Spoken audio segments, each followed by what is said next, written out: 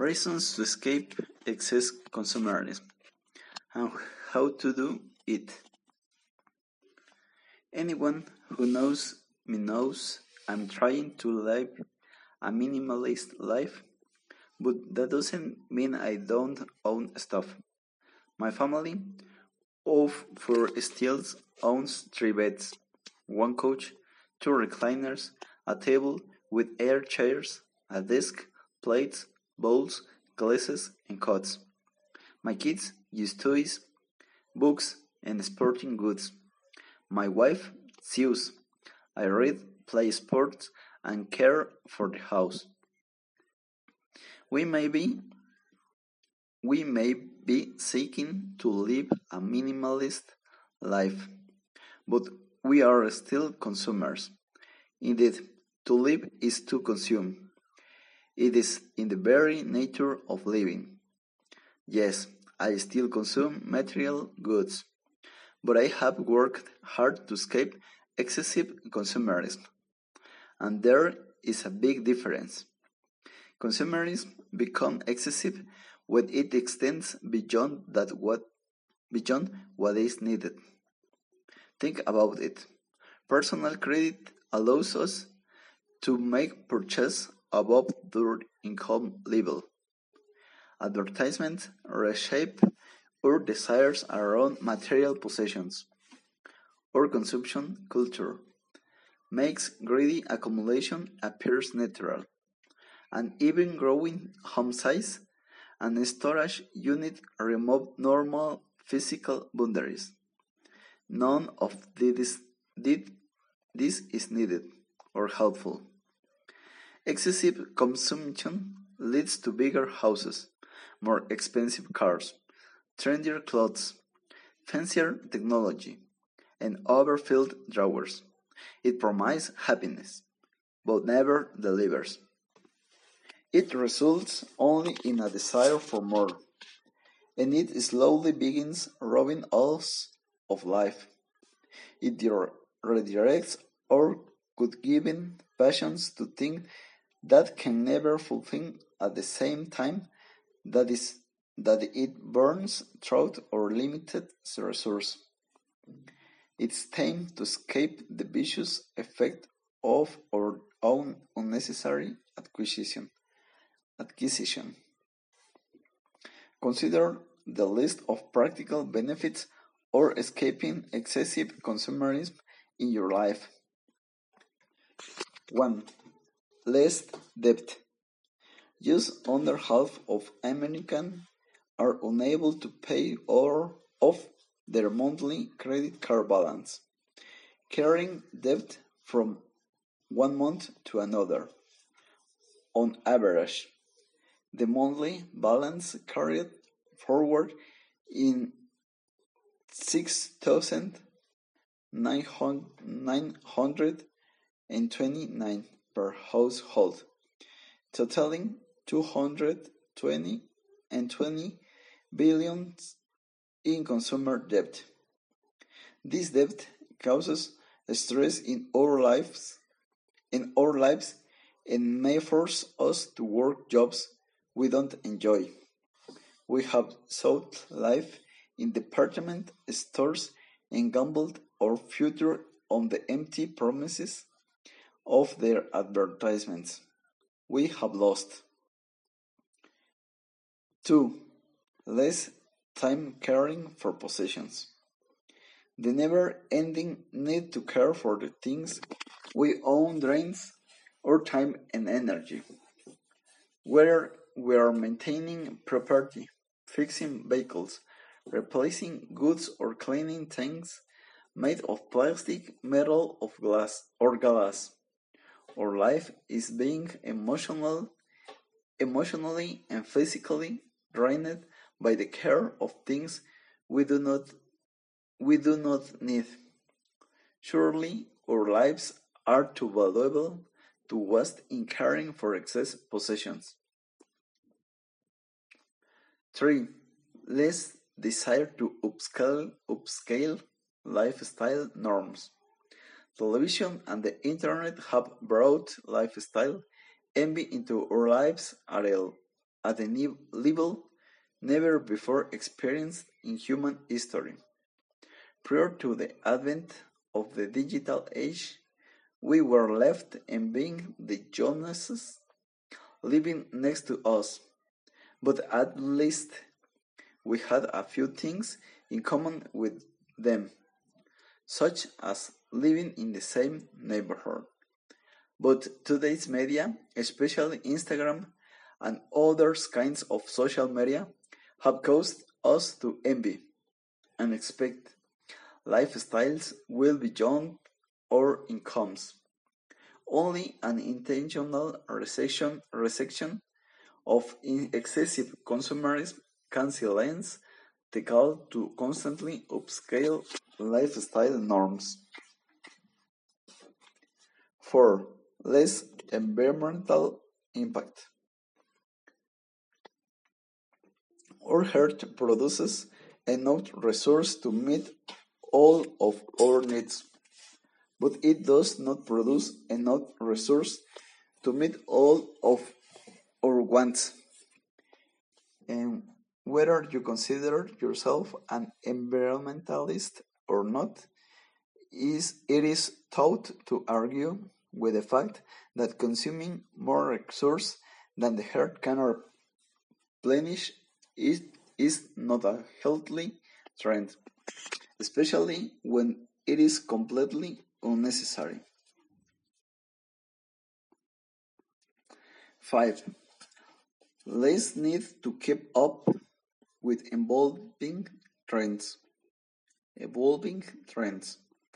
Henry David Thoreau once said, "Every generation lauds at the old fashions, but religiously follows the new." Recently, I have been struck by the wisdom and practical applicability of that thought, whether relating to fashion, decorating, or design. A culture built on consumption must produce an ever-changing target to keep its participants spending money, and our culture has nearly perfect that practice. Every year, or even season, a new line of fashion is released as the newest must have trend. The only way to keep up is to purchase the latest products when they are released. Of course, another option is to remove yourself from the pursuit altogether. I recommend this choice. 6. Less pressure to impress with material possessions. Social scientist Thorstein Veblen coined the phrase conspicuous consumption to describe the lavish spending on goods and services acquired mainly for the purpose of displaying income or wealth.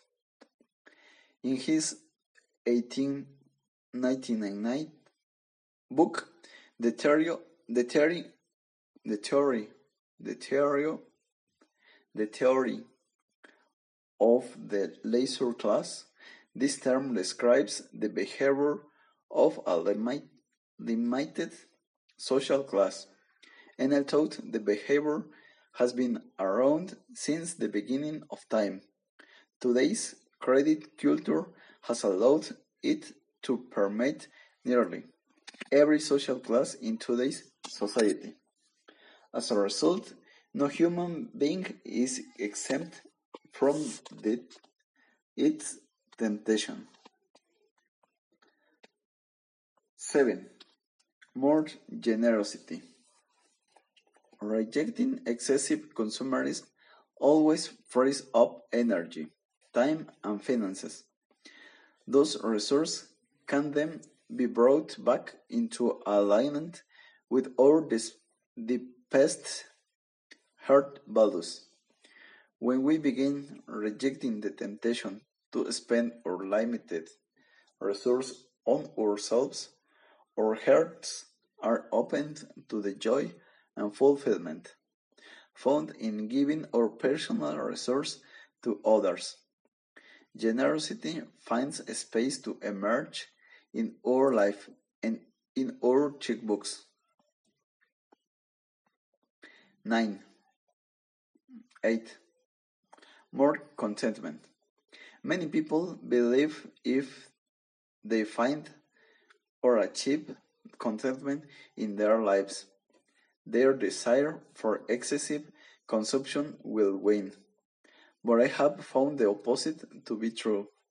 I have found that the intentional rejection of excessive consumption opens the door for contentment to take root. When I began pursuing minimalism and started intentionally owing less, I discovered greater contentment than ever before.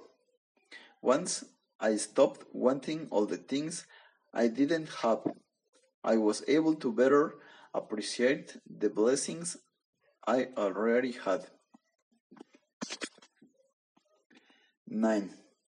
Greater ability to see through empty claims.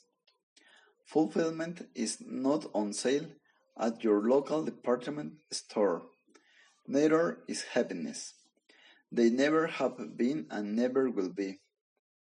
We all know this to be true. We know that more things won't make us happier. It's just that we bought into the message of upon millions of advertisements that have told us otherwise. 10. Greater realization that this world is not just material. True life is found in the invisible things of life: love, hope, and faith. We know there are things in this world more important than what we own. But if one were to research our actions, intentions, and receipts, would they reach the same conclusion? Or have we been too busy seeking happiness in all the wrong places?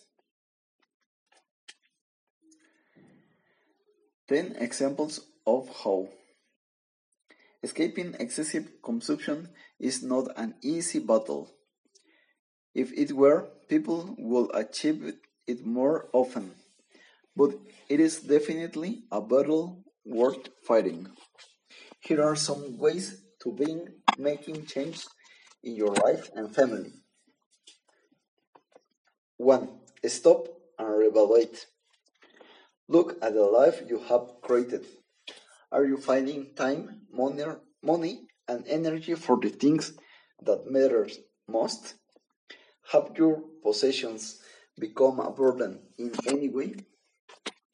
Slow down long enough to honestly evaluate the whole picture: your income, your mortgage, your care payment, your spending habits, your day-to-day pursuits.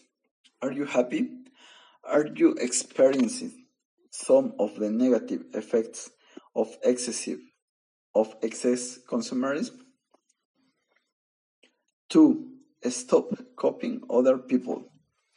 Just because your neighbors, classmates, and friends are chasing a certain style of life does not mean that you need to as well. Your life is too important to live like everyone else. And if you think you'll be happier by following all the latest trends in society, you are wrong. Just ask anybody who has stopped. 3. Understand your weaknesses. Recognize your trigger points. Are there certain stores that prompt you to make unnecessary purchases? Are there products addictions? or pricing patterns, such as clearance sales, that evoke an automatic response from you to specific emotions, sadness, lon- loneliness, grief, or boredom, perhaps, give rise to mindless consumption. Identify, recognize, and understand these weaknesses. 4. Look deep into your motivations. Advertisers play on our motivations by appealing to our desires in subtle ways.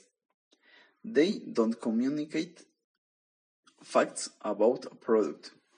They seek to stir up emotions.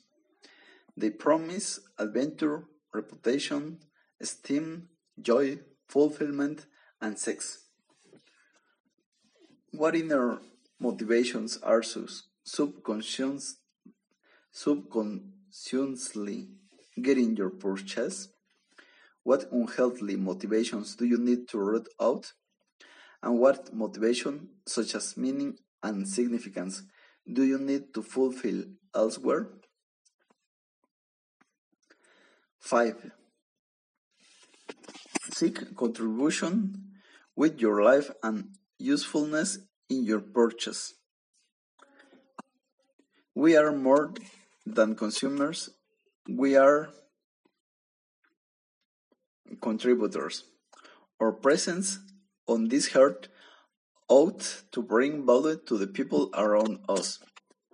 Purchase only what you need to more effectively accomplish your unique role in this world. Everything else a distraction. 6. Count the hidden cost of each purchase. Too often, when we purchase an item, we only look at the sticker price, but this is really the full cost. Our purchase always costs more. They require time, energy, and focus. Cleaning, organizing, maintaining, fixing, replacing, removing. They prompt worry, stress, and attachment. Henry David Thoreau, quote above, also said this: the price of anything is the amount of life you exchange for it. 7. Test your limits. Experiment with a no shopping challenge. Go 30 days with no consumer purchase, 6 days without visiting the mall, or 120 days without buying clothes. You set a specific challenge based on your needs. You will break the cycle of shopping in the short term and lay the groundwork for greater victory in the long term. 8. Give more things away. Your life will feel lighter. Your heart will feel warmer. The world will be better. And you will be reminded that shopping is not the answer. 9. Do more of what makes you happy. Your possessions are not making you happy. So find what brings your happiness each day and do more of it. I find my happiness in my faith, my family, my friends, and my contribution to the world around me. Your list may differ slightly, but doing more of what makes you happy and less of what distracts you from it is always a winning equation. Start today. It's time to rethink our spending habits, rediscover truthfulness and intentionally in our purchase, and remind ourselves that happiness is not on sale at the department store.